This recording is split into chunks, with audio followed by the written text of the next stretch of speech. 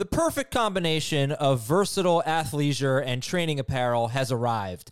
Thanks to the visionary minds of New Balance, Clutch Athletics, and Rich Paul, the designs reflect the heart of the athlete and the spirit of the community. With rising defensive football stars Will Anderson and Chase Young on the roster, Clutch Athletics brings the best innovative gear to all athletes, giving them style and performance on and off the field.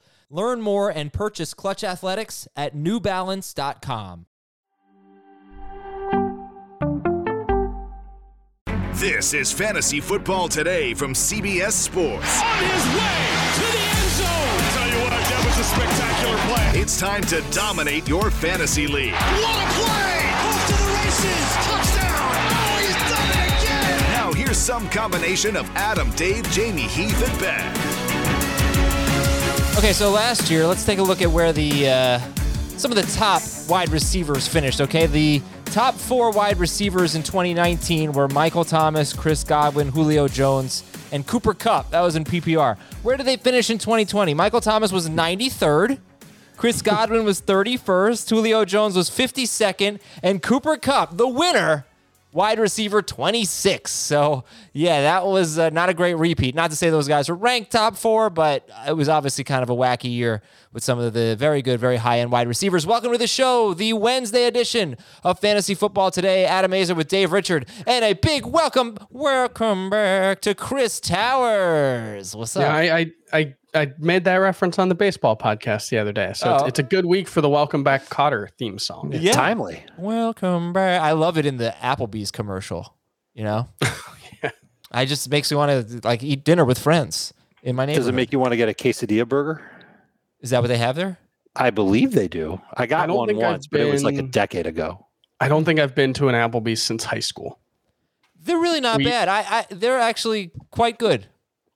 I'll tell you. I'll take your word for it. Look, I mean, I'm a big Chili's fan, so I'm not going to act like I'm some kind of Chili's. Love Chili's. Is great. It is so good. Chili's should sponsor the show. I think that's what we're trying. Hey, wink, wink, Chili's. Okay, anyway, if we get into the wide receivers here, I bet you Schrager's never eaten at Chili's. I bet he has. Yeah, and they have very good drinks, like very good drinks. I mean, the 2-for-1 drinks at the bar when we were in college, that was a hit. Okay, guys, how easy or difficult was it to put together to rank your top 5 wide receivers? It wasn't hard. It wasn't hard. It was especially easy to like. It was easier to like put together a list of, I would say, probably the top 7. And then narrow it down from there to the top 5. But I did not need to spend a lot of time, especially after the Julio trade, pinpointing exactly where I want each pass catcher. Yeah, I have, I think, a pretty clear top 4 and then a pretty clear top 7. But I think there might be some differentiation between mine and Dave and everyone else's lists. But yeah, it wasn't that hard. I think the top guys kind of stand out. I think everybody knows who the top guys are. Maybe like, the fantasy manager that doesn't take it seriously, the fantasy manager that isn't even listening to this podcast right now, they might not be up to speed on A.J. Brown being a top 7 receiver. At least I think he's a top 7 receiver. Same. And I think they'd be on to Justin Jefferson being up there, but I'm not 100% sure. There might be like 10% of that group of mindless souls whose money we're going to take this year that might not put Justin Jefferson up there, but that's okay. That's why we're doing this now for everybody else. Yeah, I think you got to throw Keenan Allen in there to be. I don't think he has wide receiver 1 upside, but he certainly has top 5 upside in specifically PPR. And he's going to be a target hog and upside for sure. Yeah. I don't actually rank him that high. He's outside my top 12, but yeah, the upside's there, especially with, all the talk coming out of Chargers mini camp about how, they're going to be running like a variation of the Saints offense, and, him in that Michael Thomas role could be awesome. Yeah. PPR per game last 4 seasons. Keenan Allen's been 4th, 12th, 8th, and 6th. So never higher than 4th, never lower than 12th in the last 4 seasons. All right, so that was, it wasn't that difficult for you. I assume the consensus top 5 is certainly going to include Adams, Tyreek Hill, Stephon Diggs, and DeAndre Hopkins. And then who's going to be the other guy? Is it going to be Michael Thomas? Is it going to be Calvin Ridley? Are people going to fall in love with Justin Jefferson?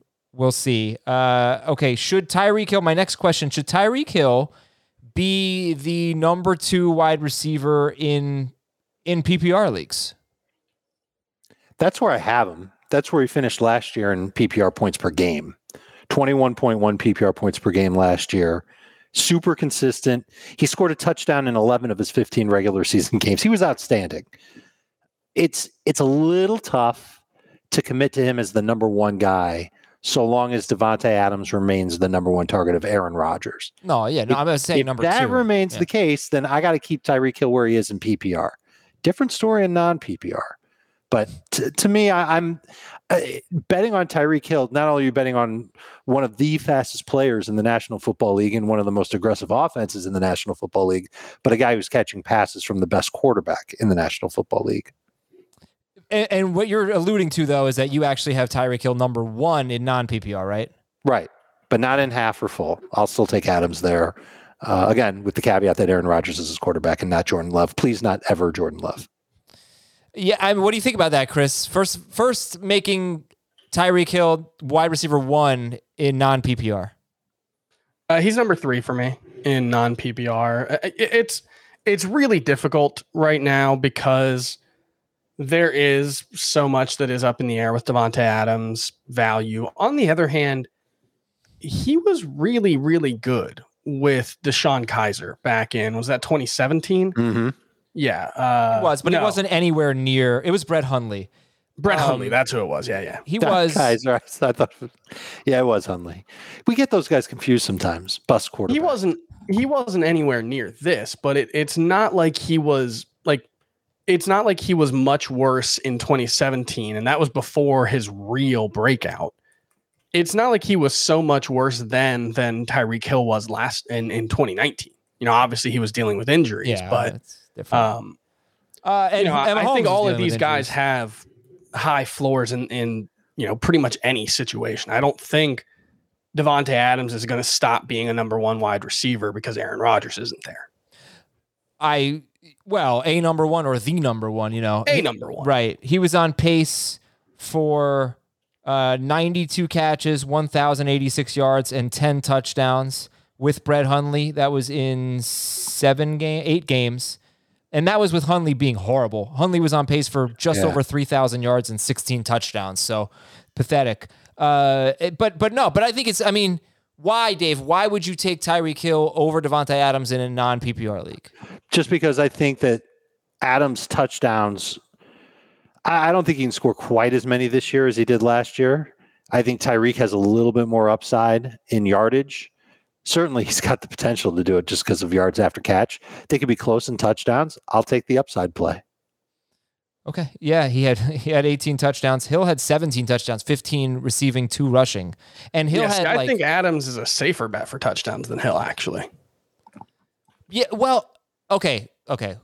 Go on. And then let's talk about that because Tyreek Hill had crazy touchdown luck last year. He had 40% of his team's receiving touchdowns. That's not necessarily true if Aaron Rodgers isn't the quarterback, obviously. So we have to caveat that. But assuming Aaron Rodgers is the quarterback, Adams, his target share is so high. I think he was 33% or something. He was the highest in the NFL by far. Aaron Rodgers peppers him with targets in a way that just isn't true for Tyreek Hill in the Chiefs offense.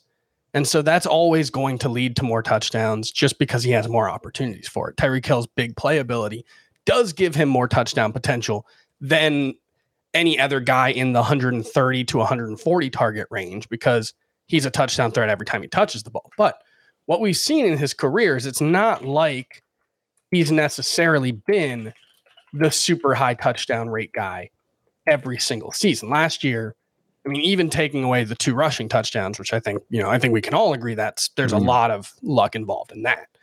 But 15 touchdowns on 135 targets. He had 7 on 89 in 2019. He had 12 on 137 last season. So, this was the first time in Tyreek Hill's career where he's had a 10% touchdown rate or higher. So I just think that last year was more of an outlier for him in terms of touchdowns. than it was for Davante Adams, who has had, 4 double-digit touchdown seasons before.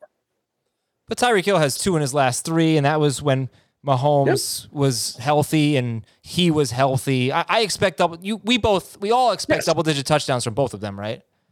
Yes, but I have Davante Adams with the highest touchdown projection. I think Hill's still third. So I'm not exactly saying Tyreek Hill's not going to score a lot of touchdowns. Okay.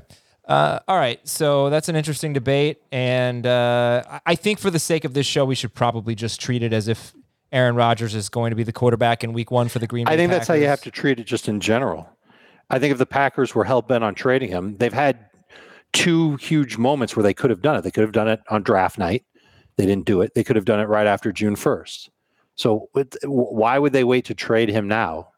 In case of an injury or something? Like, I don't know what would be holding them back. Maybe it's not on them at this point. It could be on Rodgers if he's actually going to show up. Maybe he's not getting traded, but is he going to show up? Maybe there's something to that, but I think the Packers front office thinks that they're going to keep him. Okay. Yeah. Well, if you haven't heard yet, we're giving away spots to this year's Scott Fishbowl League. All you have to do is subscribe to our YouTube channel, which is youtube.com/fantasyfootballtoday, and comment your Twitter handle on any of our videos this week. Scott Fishbowl 11 is a fun league with fans, analysts, and celebrities you won't want to miss out. Remember to enter. All you have to do is subscribe to Fantasy Football Today on YouTube and comment your Twitter handle, and good luck to you. And by the way, we're going to have a mailbag show on Friday. Apple Podcast reviews are welcome. Please leave a 5-star review on Apple Podcasts with a question, and we will answer it on our Friday show, along with your emails at fantasyfootball@cbsi.com. That is the letter I, fantasyfootball@cbsi.com. All right, looking at some wide receivers here. For quarterback, I framed it as like other than Mahomes. And for running back, I framed it as other than Cook and McCaffrey. But I'm not going to do that here. I'm just going to ask you, who has the most upside at wide receiver? I think it's probably Davante Adams. I don't know if I can pick one guy that can for sure do it, but if you had to think about which receiver had the potential for the most targets, Adams would be up there, Ridley would be up there, Diggs would be up there. Yeah. And I think Adams is probably the safest play to say that he's got the most upside. Tyreek's got upside too. I just don't think he's got the upside to catch the most targets or see the most targets, I should say.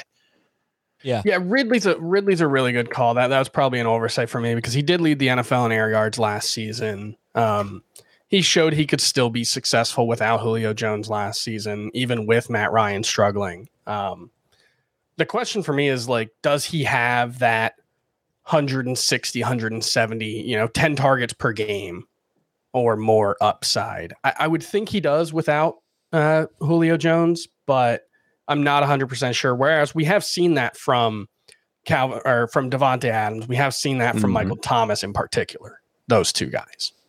Michael Thomas, he had a 1,700-yard, 150-catch season 2 years ago. Obviously, the QB situation is different, but I still think he's in that discussion. Julio leaving behind 7.55 targets per game in Atlanta. Yeah. No, that's got to be more than that. That's what it is, just with the raw numbers. Didn't really play. Yeah, right. I'm including those games. So if you take that out and you do 68 divided by 7, then you're looking at about 10 per game. Right. Yeah.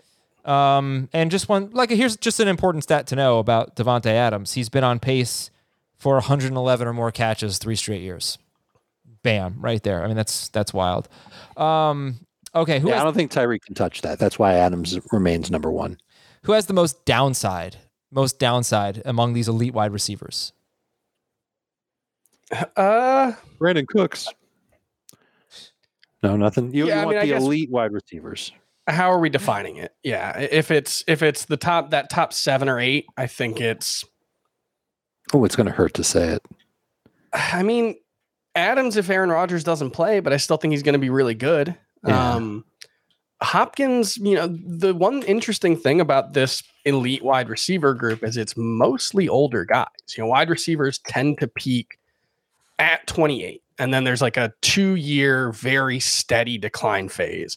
And once you hit 31 wide receivers as a population, that's the year that they tend to really fall off. But 27, 28 is typically the best year of a wide receiver's career.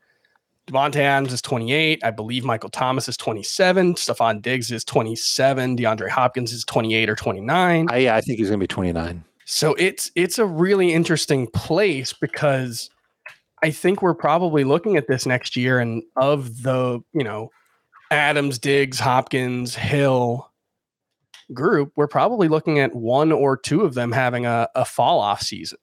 And it's just a question of which one it is. Mm-hmm. Yeah, Hopkins is 29. So what's the That's kind of a bummer. what's the answer? Who's got the most? By the way, I think the elite wide receivers can play very well into their 30s. So I'm not worried about a 29-year-old personally. I think Chris, correct me if I'm wrong. I don't think you're talking about it like they turn 31 and then their legs fall off, but they're a steady decline, like you said. Yeah, it's like, but who's 31? Nobody in this group is. They're 28, 29, 27 through 29. So we're good. So it's like, but there's a they're couple on of the young cusp ones in here too. Yeah, we're good. I think it's more like what we've seen from Adam Thielen the last couple of seasons, where he can still be really prop good. him up. Right. Yeah. Right. And that's just a nuanced receiver who is a terrific route runner, doesn't command double coverage very often, gets schemed open. That's kind of what you need when you're an old guy. You need a walker. That's his walker. The most downside, guys? Give me an answer. Let me give you the case for AJ Brown, which it hurts me to do because I think he's a phenomenal talent, but he's not in line for 150 targets so long as Julio Jones is healthy. If Julio Jones plays the majority of the season, that'll hurt his target volume. This is still a team that wants to run the football a lot with Derrick Henry.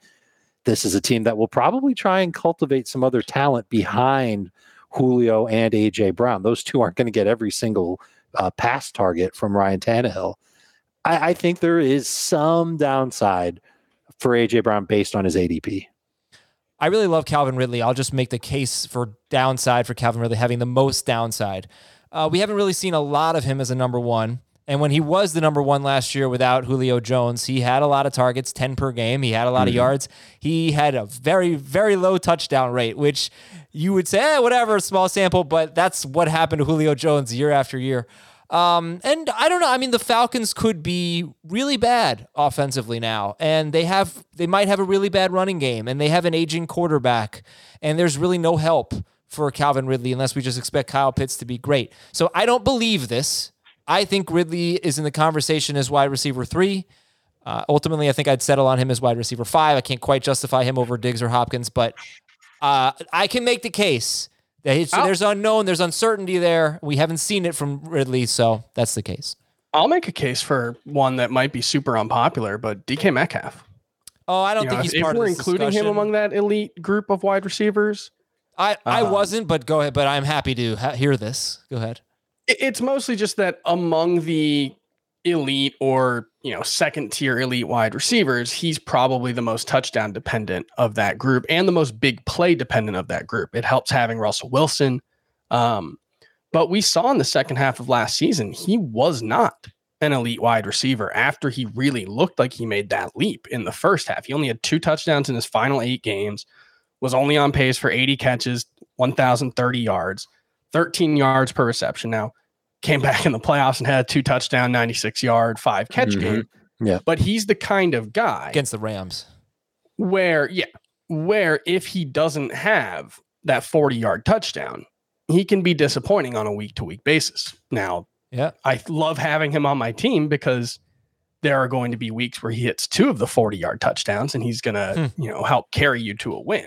Yeah. But if you're looking for a guy in the top 10 group, let's say, who could have a disappointing season that's not related to injury, that's not related to QB, I think Metcalf is probably the guy. And we saw a little bit of that in the second half last season. Mm-hmm. And I'm really interested to see in the new system that's going to emphasize shorter throws and getting the ball out of Russell Wilson's hands. Is that a bad fit for Metcalf? At least have to ask that question.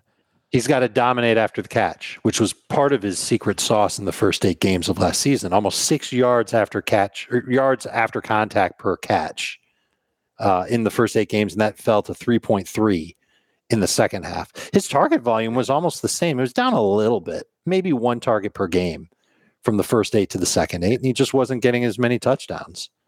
I don't have the numbers on end zone targets or red zone opportunities from the splits here, but obviously that offense took a big turn in the second half of last season. Russ was throwing 5 fewer passes per game.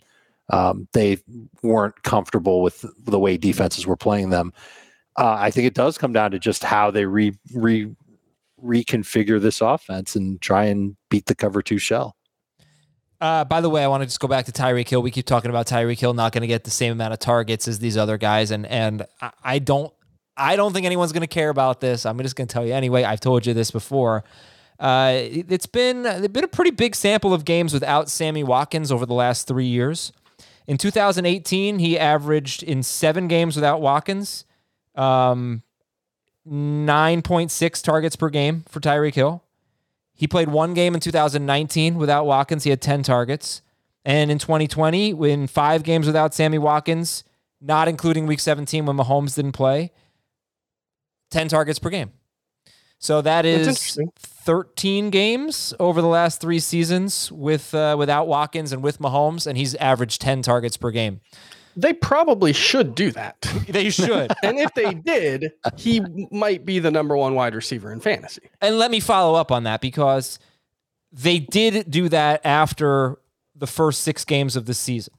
And this is when they traded for Le'Veon Bell, and it really had nothing to do with Le'Veon Bell, but they just changed their offense, and they said, we're going to stop running the ball. We're going to just throw. And I'm trying to find the numbers now, but at that point, Mahomes, or from the last 9 games for Tyreek Hill, from week 7 on, Mahomes threw like 40 times a game, and Hill was on pace for, I think he was averaging more than 10 targets per game. And his numbers were ridiculous. So it might happen. Not going to be good news for Clyde Edwards-Helaire if that happens, but yeah, no. If I projected Tyreek Hill for 10 targets per game, he would probably be wide receiver 1 or 2. And even if you don't project him for 10, he averaged 9 overall last year. He was at 8.6 in 2018, which was Mahomes' big breakout year. 2019, when Mahomes got hurt, he was at 7.4 targets per game. So he's always had good to great target share. Yeah, I don't know if we should even. I can live with 9. I can live with 8.6 per game from him. Yeah, because I know he's got these big plays that he will unfurl every few catches. Honestly, it's not necessarily every few games. All right, so it's just that question of whether he has the 120 catch upside. All right, so let me give you the numbers. Catches, that's a lot different, right? So the last 9 games, his 16 game pace in those 9 games. 110 catches, 1,586 yards, 20 touchdowns on 172 targets. Yeah, let's project him for exactly that. If he can be, if he's 110 catches, and was that including playoffs? No, because he was absurd, and he had 10 or 11 targets in each playoff game. He had 355 yards in 3 games too. Yeah. So he's pretty good. Yeah. If he does that, he might be your number 1 overall pick. Yeah, in fantasy. Right. If we could just pencil that in now, let's make sure that happens. And remember, Ben Gretsch talked about this on our Tuesday night live stream a week ago. He said a lot of receivers, they get those pop passes. Those are free PPR points. Tyreek gets those, and he gets those in the red zone. Yes, he does. He gets those inside the 5. The Chiefs have started to figure out and get creative with how to combat the tight space that defenses have the luxury of having when you're inside the 5-yard line. And instead of smashing it between the A and B gaps, they can get creative with Tyreek Hill and Travis Kelce. Hill benefits. That's what helped boost up those targets last year. Okay, so that was a lot on Tyreek Hill, and I think he's really interesting because I do wonder if people would have I wouldn't say guts, but if people would actually take him lower than wide receiver 2 in a full PPR league. You can make the case, but you have to think about the touchdowns. Mahomes is just probably going to throw a lot more touchdowns than Kyler Murray, than Matt Ryan. All right, but that brings us to what is your boldest rankings call? And Chris, tell me where you have Tyreek Hill. Just give me your PPR rankings because they're pretty damn bold. I have Devontae Adams number 1, Michael Thomas number 2, Stephon Diggs number 3, DeAndre Hopkins 4, and Tyreek Hill 5, and that's PPR. And non-PPR, it's actually Devontae Adams, AJ Brown, Tyreek Hill, Michael Thomas, Stephon Diggs. You put AJ Brown ahead of Tyreek Hill? They're projected for very, very similar numbers. Who cares? You cannot do that, Chris Towers. Wait a minute. I think he deserves the floor to explain his rationale. Oh my God, because I'm intrigued. I talked about how only once in his career has Tyreek Hill had a 10% touchdown rate per target. So, touchdown rate. AJ Brown's done that twice in 2 seasons. He's got 190 targets and 19 touchdowns. So I don't know if you can set that as his baseline, and I'm not doing that. But I do have him for the highest touchdown rate of any wide receiver in football because, one, he's established himself as an elite touchdown player, and two, he's got Julio Jones on the other side of the field now. He's playing with a very efficient quarterback, and he's playing with a wide receiver who consistently throughout his career has drawn the kind of defensive attention in the red zone that has allowed the other players playing with him to rack up really high touchdown rates. People knock Julio Jones for not scoring touchdowns, but that has never actually impacted his team negatively. Julio Jones, it's not like Julio Jones teams have like marched down the field and then stalled out in the red zone a ton. He's such a dominant force that defenses have to put the defensive attention on him. And that allows Calvin Ridley to have 9 touchdowns as a rookie. That's what's happening. So I think the combination of everything, I actually did move AJ Brown up 1 spot after the Julio Jones trade. You legitimately have him second. Like you legitimately, if you're doing a non-PPR draft tonight, you're totally taking AJ Brown ahead of Tyreek Hill. Yeah. I understand that your projections came out that way and it all makes sense mathematically, but Tyreek Hill has been a top 2 wide receiver in 2 of the last 3 seasons in non-PPR. And Mahomes, I mean, it's Mahomes, it's Kelsey, it's Tyreek Hill. What else does he have to contend with? The pass volume is going to be so much higher. This is none of it. And we're talking about a gap of, in a PPR league, 1.5 projected points. So like, I can't say it's like slam dunk AJ Brown. For me, I'm never actually really going to have that decision because someone's probably going to take Tyreek Hill before I do. Yeah, but you could have the 8th pick in the draft and you could want a wide receiver, or you could have the 12th pick and you could want a wide receiver and everybody but Devontae Adams is still there. I think in a non-PPR league, it's probably a non-issue. It hasn't come up yet, I will say. Okay. Yeah, the only thing I would say, and I love the rationale for AJ Brown. I don't know if it'll come to fruition, and maybe it will. Maybe he will get 12 touchdowns, but maybe only like 1,000 yards with it, like 1,000 on the nose. I think you don't have to do it. I think you can still take Tyreek Hill. You can like AJ Brown more than Tyreek Hill, but you can, No, I don't agree with you because you should expect Tyreek Hill to go ahead of AJ Brown. If you have the 12th pick, Dave, you're not getting AJ Brown 36th. So if you want AJ Brown, you got to take him there.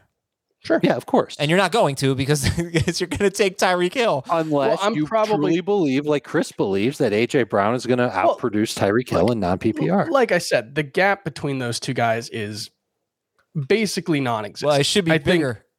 I think Devontae Adams is the clear number 1 in every format, as long as Aaron Rodgers plays. After that, we're talking about tiny differences between most of the guys in the top 7. So if you want to make the case that I'm too low on Tyreek Hill, well, I've got him projected for 94 catches, 1,400 yards, and 11 touchdowns. I've just got, basically, I have AJ Brown for basically very similar numbers, slightly fewer catches, more touchdowns. If you think that it should be even touchdowns, then the edge goes to Tyreek Hill. Yeah, I mean, look, his touchdown rate is going to be higher than Tyreek Hill's maybe, but I'm thinking a lot more touchdown passes for at least 10 more touchdown passes for Mahomes than Tannehill. Yeah. All right, so that's your boldest call. You also have Michael Thomas. You said second in PPR. We know that. Dave, how about you? What's your boldest call? I don't really have a bold call. I'm pretty much going with the flow when it comes to these receivers. It feels like maybe having Justin Jefferson 6th could be a bold call. Just having him ahead of AJ Brown, putting him in the elite tier of fantasy wide receivers. But I loved what he did last year in spite of very, very few red zone targets. And I can't help myself but believe that he's going to get more red zone targets. He was so outstanding everywhere else on the field. I think that Justin Jefferson actually has room to be a little better than he was last year. Okay. All right, then. Let's take a quick break, and we'll really go through the rankings because you're just listening to this. You're not seeing anything on paper. You might not know who's ranked where in full PPR and in non-PPR. So we'll put it out there for y'all, and we'll try to read your emails at fantasyfootball@cbsi.com, and we're coming right back. What's up, everyone? I want to tell you about a car that you are going to love. Check it out. The all-new Hyundai 2024 Santa Fe is equipped with everything you need to break free from the dull work week and embark on an adventurous weekend with your family. The all-new Hyundai Santa Fe's features like available H-Track all-wheel drive, standard third-row seating, I love that, available dual wireless charging pads, ensure that you can take on any adventure. So let's say you're ready to take the family on a camping trip or something like that. The Santa Fe is perfect for you. You've got all-wheel drive. You can load everyone up in the third row. It's time to start being adventurous, and you need the right car, and that's the Hyundai 2024 Santa Fe. Learn more about the all-new Hyundai Santa Fe at HyundaiUSA.com. Call 562-314-4603 for complete details. This episode is brought to you by Progressive Insurance. Whether you love true crime or comedy, celebrity interviews or news, you call the shots on what's in your podcast queue. And guess what? Now you can call them on your auto insurance too with the Name Your Price tool from Progressive. It works just the way it sounds. You tell Progressive how much you want to pay for car insurance, and they'll show you coverage options that fit your budget. Get your quote today at Progressive.com to join the over 28 million drivers who trust Progressive. Progressive Casualty Insurance Company and Affiliates. Price and coverage match limited by state law. All right, I want to remind everybody to email us at fantasyfootball@cbsi.com. That is the letter I, fantasyfootball@cbsi.com. We're getting a ton of emails these days, which is great. Very excited about that. That means we're not going to be able to read all of them on the show. I will reply to some of them independently, and we'll read some on our Friday mailbag. But unfortunately, a lot of the emails are just going to probably not get answered. But please email, keep emailing, and see if you can get on the show because we appreciate the content. I like to answer some on the FF Today newsletter as well. Oh, so good. I'll try to answer some of those too. CBSSports.com/newsletters. Is it? I always forget, singular or plural. I got to change something that I said, by the way. Before the break, I said that Jefferson didn't have very many red zone targets. He only had 8 targets inside the 10. That's what I should have said. No, he didn't have that many red zone targets. I know, but the stat that gets me is that Justin Jefferson only had 8 targets inside the 10 last year. That's got to go up. Thielen, 13 of his 14 touchdowns last year were in the red zone. 10 of them were inside the 10. 7 of them were inside the 5. So Thielen almost had as many touchdowns inside the 5 as Jefferson had targets inside the 10. That's got to even out. Yeah. And Jefferson only had 10 red zone targets. That also seems like an argument against Adam Thielen. Yes. Oh, yeah. I don't even know what his... I don't even know where people are taking him. Is he in that round 4 mix? I know where people are taking him. He seems to go like 2 rounds higher than I have him ranked. I'll look up his ADP in the NFC right now. Yeah, I know where he's going, but I know that I never take him. Okay, anyway. So let's do it. Let's go 1 through 5. Let's go full PPR. And Chris, what do you got? Full PPR 1 through 5. And Adam, just to let you know, I did knock off 0.3 touchdowns from A.J. Brown's projection. So now he is number 3 in non-PPR, just for you. Good. Wow. Well, but it's not even about the projections because your projections always make sense. It's just about like but it's just, I can't stomach the thought of putting Tyreek Hill behind A.J. Brown. It just doesn't make any sense to me. You don't have to do it though. Like that's the beautiful thing about all this is that everybody was just treated to somebody else's opinion. That's rare because how many fantasy analysts are there in the world? A ton. 90% of them are going to have Tyreek Hill out of A.J. Brown, and here's one that doesn't. And now we understand why. And you know what? It's actually not a bad argument. No, you're right. It is a good argument. I wouldn't have the guts to do that, even if my projections said A.J. Brown was going to be better than Tyreek Hill. Well, then you should not project players. You're a coward. I am. Well, I play it safe, but I don't think Tyreek Hill is playing it safe. You know what I mean? I don't think. Oh, absolutely. Look, he's Tyreek Hill. Is the problem with any like rankings debate is that like I specifically made a point not to make any kind of argument against Tyreek Hill because that would be a stupid thing to do. And I don't think I'm a stupid person. Tyreek Hill is amazing. He's one of the best players in the NFL. He he's the guy that every draft, there's 4 guys who are like, this guy could be the Tyreek Hill of this offense. And it's like, he's not going to be. There's one Tyreek Hill ever. Yeah. So like, that's not, it's just, I also think AJ Brown is that kind of talent. Yeah, he's terrific. Okay, Dave. Sorry. Oh no, Chris, you first. Your top 5 in full PPR. Davante Adams, Michael Thomas, Stephon Diggs, DeAndre Hopkins, Tyreek Hill. And I think that's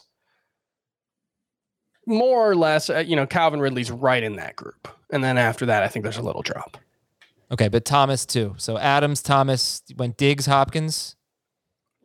Diggs, Hopkins, Hill. Okay, Dave. Yeah, I'm taking an NFA approach to my PPR receiver rankings. It's Adams 1, Hill 2, Diggs 3, Ridley 4, Nuke Hopkins 5. Adam Thielen's NFC ADP in June, by the way, is 55th overall, so he's a round 5 pick. Yeah. Wide receiver 20. Yep. You do have the same names. No, you don't have the same names. We do not. Sorry. Dave, you do not have Michael Thomas in your top 5. Chris has him second. I don't have Thomas in my top 12. Yep, I'm on an island on Michael Thomas for sure. But so is I think Dave. I'm on a different island. Yeah. I think most people have him in between us. Yeah, I think he's right around, he's wide receiver 9 in overall NFC ADP. He's closer to Keenan Allen than he is to AJ Brown.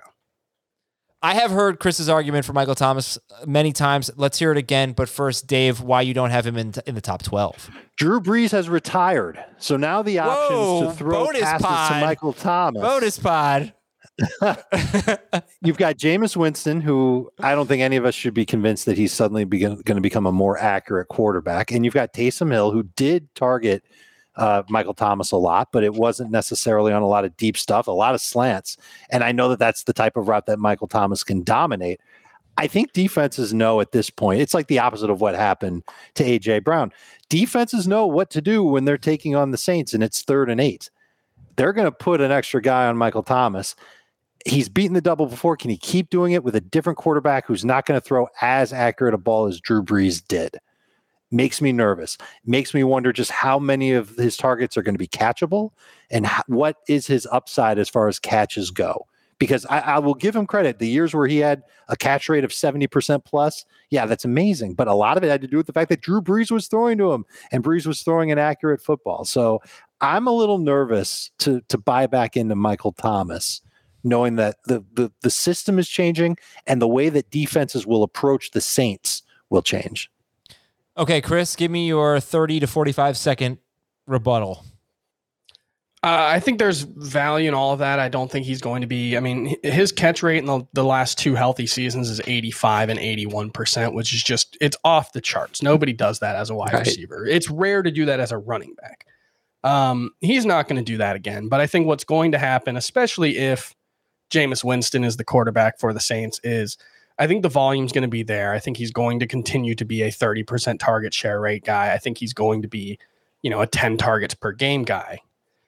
And I think, what he loses in catch rate, I think he can make up for in slightly more valuable targets overall, or at least more valuable targets, a higher volume of valuable targets, more down the field attempts, which is not something that Drew Brees has done a ton.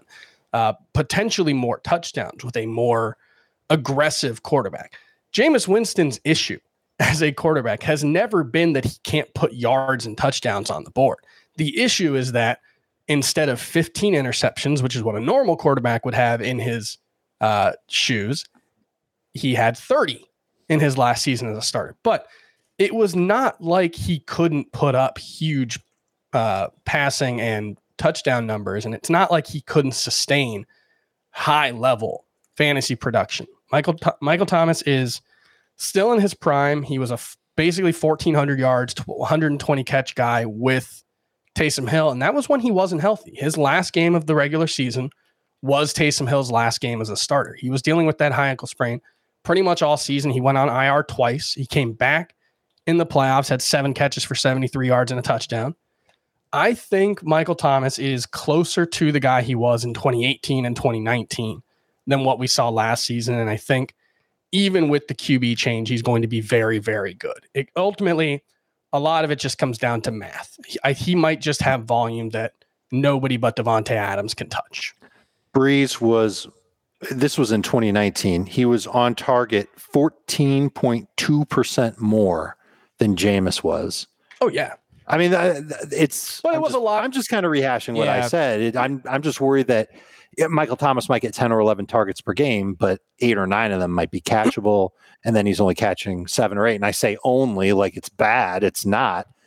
I'm just worried about. I'm worried about that efficiency upgrade too that you're talking about, where he's going to start to do more down the field. I don't know if I can truly believe in it. Yeah. I'll tell you what also concerns me is you did mention the numbers with Taysom Hill. I don't know that Jameis is keeping the job. You know, you got a contending team here. Last time with Tampa Bay, they weren't a contending team. Remember the year before that, he kept losing his job to Ryan Fitzpatrick. Yes, I know Jameis Winston can put up big numbers. He was a top 5 quarterback that year. I know that he can produce an elite wide receiver. He's given us a top 3 wide receiver twice. Mike Evans once, Chris Godwin once. But I don't know that he's keeping the job. If he starts throwing interceptions, I think he's going to lose that job. But I don't. But even when he has the job, Taysom Hill's going to take him off the field for 10 snaps. QB has never been a problem for Michael Thomas. That is true. He was great with Bridgewater. He has played with 3 different starting quarterbacks, and he's been basically an elite fantasy wide receiver with all of them. Last year, he didn't score the touchdowns, but if he gets 120 catches and 1,400 yards like he was on pace for, I think you're going to be happy with him. Okay. Any issues, guys, with Diggs or Hopkins, or are they basically who we think they are? I think Diggs is I was going to make the comment. We could probably nitpick every receiver in the top 5 and come up with why they've got downside. I don't know if I can come up with serious downside thoughts for Stephon Diggs.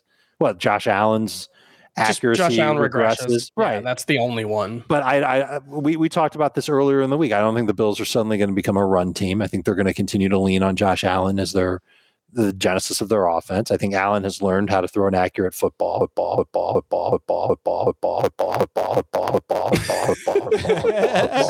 We are just grooving. This is happening right now on our podcast. Can we get rid of it? There we go.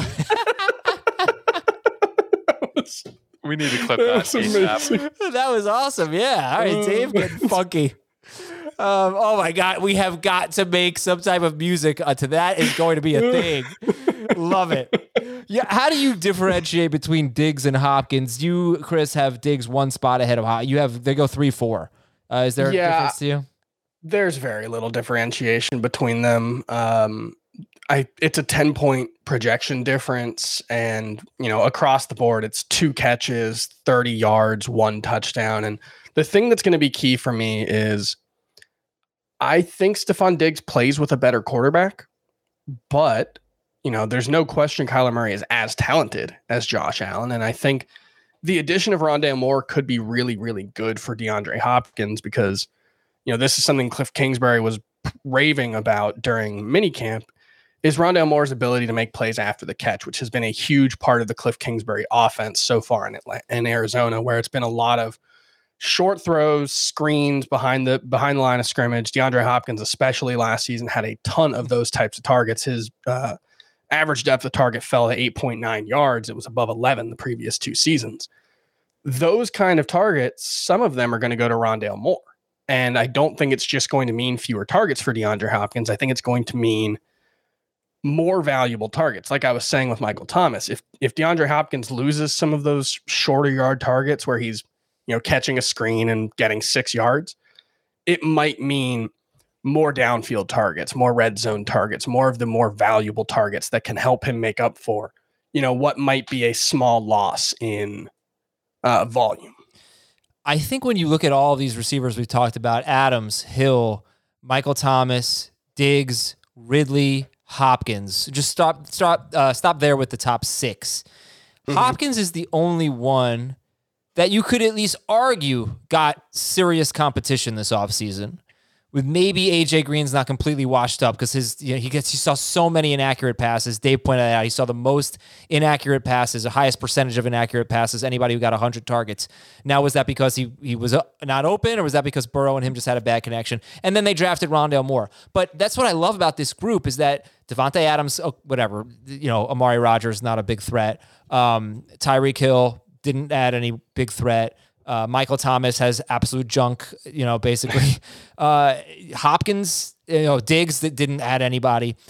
I don't think that Green and Moore are going to really take away from him, but he's the only one. Ridley got a better situation. Jefferson, they didn't add anything. He's the only one where maybe he loses some target share because DeAndre Hopkins had a 28% target share last year, and that was one of the lowest marks in the last 6 years for him. He was almost always 30% or more. But he is still the alpha on a for sure, a high volume, high paced offense that, we hoped Kyler Murray would take the leap last season, and there was early on, especially, a bit of a leap. Let's not forget, Kyler Murray's season kind of went sideways when he had suffered that shoulder injury. I think it was against Pittsburgh in like Seattle. week 9 or 10. Seattle. His passing numbers really took a hit, and DeAndre Hopkins, was, if not, the consensus number 2 wide receiver before that. He was right in that discussion. I don't think he was quite as good as Davante Adams. No, I can tell you what he was if you want. He was first 9 games. He was 8th in non-PPR, 3rd in PPR per game. Okay, there you go. 3rd. Yeah, 3rd. Yeah, I mean, he was on pace for 120 catches, 1,531 yards, only 7 touchdowns. So, I do think the touchdown rate is ultimately what it comes down to. If Kyler Murray can be more effective in the red zone as a passer, I think that's where DeAndre Hopkins can make up for what he might lose in volume. And think about what that offense is going to look like in the red zone now. Last year, it was Larry Fitzgerald and Christian Kirk. Yeah. This year, it's AJ Green and Rondale. I think those are upgrades. I think Green is an upgrade. Say what you will about him last year and how rough he was last year. I think he's an upgrade over Larry, even though Moore will play theoretically in the slot, whereas Green will line up outside more often than not. But Moore, I think anybody is an upgrade over Christian Kirk at this point. And those two guys combined for like 150 targets last year. Okay, Dave, tell me your top 5 in non-PPR. Top 5 receivers in non-PPR. Tyreek Hill is still my number 1. Chris makes an excellent case for Davante Adams to be the number 1. He makes an excellent case for A.J. Brown to be number 2. A.J. Brown is not there for me at all in the top 5. It's Hill 1, Adams 2, Diggs 3, Ridley 4, Hopkins 5. Okay, Chris, your top 5 in non-PPR. Yeah, it is. Let me sort. Davante Adams, Tyreek Hill, A.J. Brown, Stephon Diggs, and Michael Thomas. So Thomas made your top 5 regardless of format.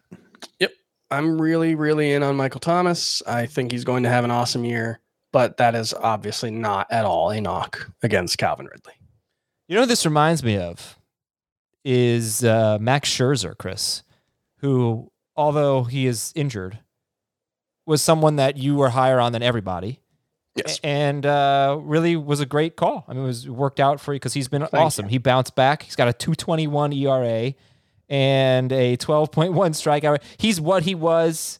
Yep. I mean, he's even better than what he was before last year's kind of fluky year. And I think it just kind of highlights a little bit of a philosophy of mine where, I want to try to make sure I don't overreact to the most recent season. And I think it's easier in baseball than football because the player landscape in football changes a lot more dramatically from year to year than it does in baseball. But in Michael Thomas's case, I don't think what we saw in 2020 was a skills decline. I think what we saw was he just wasn't healthy. He was playing through that ankle injury for the pretty much the entire season. I think he suffered it in week 1. And so I'm willing to bet that the guy everyone thought was the number 1 wide receiver and a consensus top 5 pick a year ago can get back to that level. Okay. Going to read some emails at fantasyfootball@cbsi.com. This is from Jeff from the town where Jason Voorhees is from. I have that's not a What movie happened to Dave? series I've really watched. Where did Dave go? We lost him again? Football. Camp Crystal Lake, I know, is the camp. So I'm guessing Crystal Lake. I don't know what the town is, but I don't know. Dear John, Casey, Jamie, and Rip. I have no idea. 10-team half PPR keeper league. I can keep up to 3 players in the round drafted. I can only keep the players for 1 year. Then they're back in the draft pool. It's a 3-receiver league and 2 flexes. My keeper options are, remember, he can keep up to 3 of them. Cam Akers in the 5th. Antonio Gibson in the 6th. CeeDee Lamb in the 10th.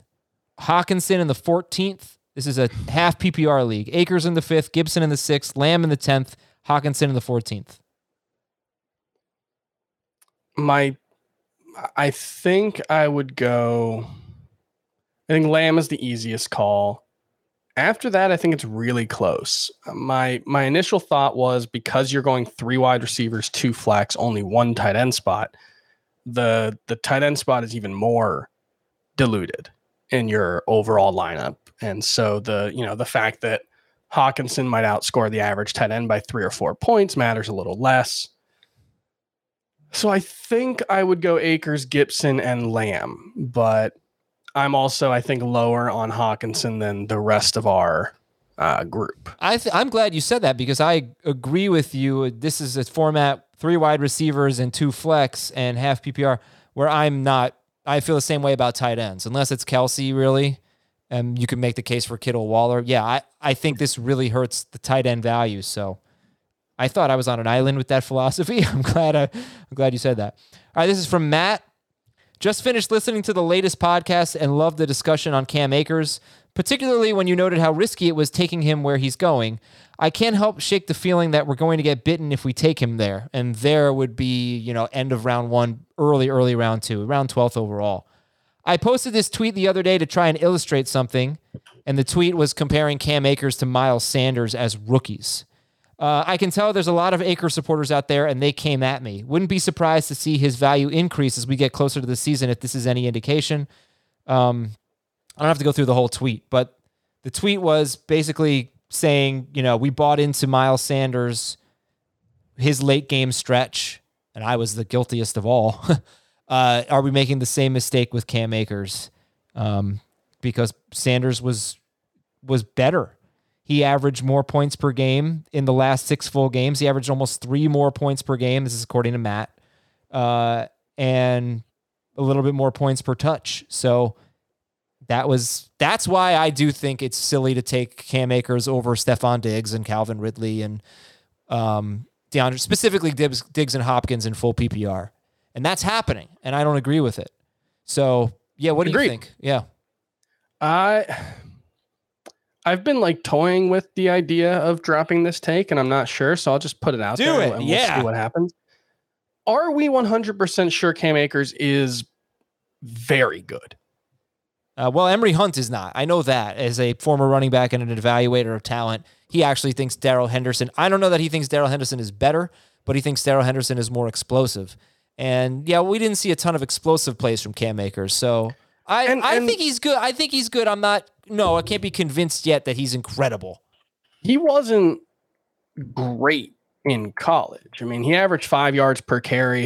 His junior season, he was 4.9 overall. Yes, there were offensive line issues there. There were major offensive line issues last season with the Rams. But, you look under the hood at a lot of the advanced stats, and he doesn't really shine all that much. He was 39th among running backs in breakaway run rate, 38th in yards per catch, 35th in evaded tackles. Not a terrible receiver, but not a great one in either college or the NFL so far. And so it's a little bit of a volume play. Yeah. In his case. I mean, even last season at the end of the year, the biggest thing he had going for him was he was getting 28 carries. And, he had one of the lowest broken tackle rates. I think there are a lot of reasons to think Cam Akers might be more normal than his fantasy rankings would make you think. And people are so gaga over Cam Akers. Yeah, and look, I'm somewhat talent agnostic when it comes to running back. I think situation and role matters so much more. And if they start throwing the ball to him like they've talked about a little bit in the offseason and he remains the number 1 running back there, it might not matter. He doesn't need to be super efficient if he gets 300 touches. I do think there is a little bit of risk of him busting at this price. And I've got him as, my number 21 overall player. So I am taking him behind my top 6 wide receivers. I am taking him behind Najee Harris and Jonathan Taylor and even Clyde Edwards-Helaire, which I know Edwards-Helaire especially is a bit of a hot take, but I like Edwards-Helaire's role more than I like Akers, and I don't think there's a big talent difference between them. All right. Hopefully we can get into that on a future show. That's an interesting debate. Let's read one more email here. Give me a moment. From DeMarcus, from a large city on the Wisconsin-Minnesota border. And then he says, I'm not Dave, so I don't know. Yeah. Cities. No idea. Madison, St. Paul. Sure. I'm in a 10-team. I don't think those two cities are anywhere near each other. It's like Texas, like 5 hours apart. Okay. Minneapolis is next to St. Paul. I have not spent a lot of time in the Midwest. That's why they're called the Twin Cities, Adam. Oh, yeah, that's that. I did know that, yeah. But I have no idea where Minneapolis is. Like the Minneapolis Twins, the Minnesota Twins logo of the two guys shaking hands. Right. One is Minneapolis, the other is St. Paul. Yeah. That's the whole thing. Have I been to I've never been to Minnesota. It's a nice town. Which one? Heath and I went for the FSGA conference a couple of years ago. I feel like I have been to Minnesota. Nice town. Yeah, I don't know. Okay, DeMarcus says he's in a 10-team PPR league, 2 quarterbacks, and it's dynasty. I had an awful season last year, finished second to last. My team is aging. I received an interesting trade offer. Let me know what you think. I receive 1.8 in 2021, a 2022 first, a 2023 first, and Julio Jones. I give up 1.2 in 2021 and Darren Waller. So you're giving up 1.2 and moving down to 1.8. And that's a big drop this year if you're rebuilding. But you are getting... Especially in a 2 QB league. You are also giving up Darren Waller. He has Mark Andrews. But you are getting a first-round pick in 2022, a first-round pick in 2023, and Julio Jones. That's a really tough one. Darren Waller will be 29, I believe, on the first day of the season. Oh, happy birthday. The Thursday or Thursday or Sunday? September 13th is the first Sunday of the NFL season. Oh, the day after Week 1 Sunday. Oh, okay. So if they play on Monday night, it'll be a birthday. They probably the Raiders play every Monday night. I think they probably are playing on Monday night. So he'll be 29 this season either way. Julio obviously older, so I think that the way you have to view this is you're trading Julio no matter what right now, and you're trying to get back another first round pick and in 2021 if you can. They are playing on Monday night. Every week 1, the Raiders play Monday Night Football, and it's not even the late game because they don't have a late game. Only game. That's right. Yeah. My thought would be see what you could do just for Waller first and try to hang on to 1-2, and if you could get 1-8 and one of those first rounders for Waller, I would do that. Because giving up 1-2, that's a really difficult thing to do when you're in a rebuild. If not, I think it's okay, but that's contingent on trying to get and hopefully being able to get a first rounder for Julio Jones. A 2021 first rounder, hopefully too. Okay, everybody, thank you very much for listening today to this fantasy football today. Football podcast. We appreciate it. We'll talk to you tomorrow with the top 5 titles.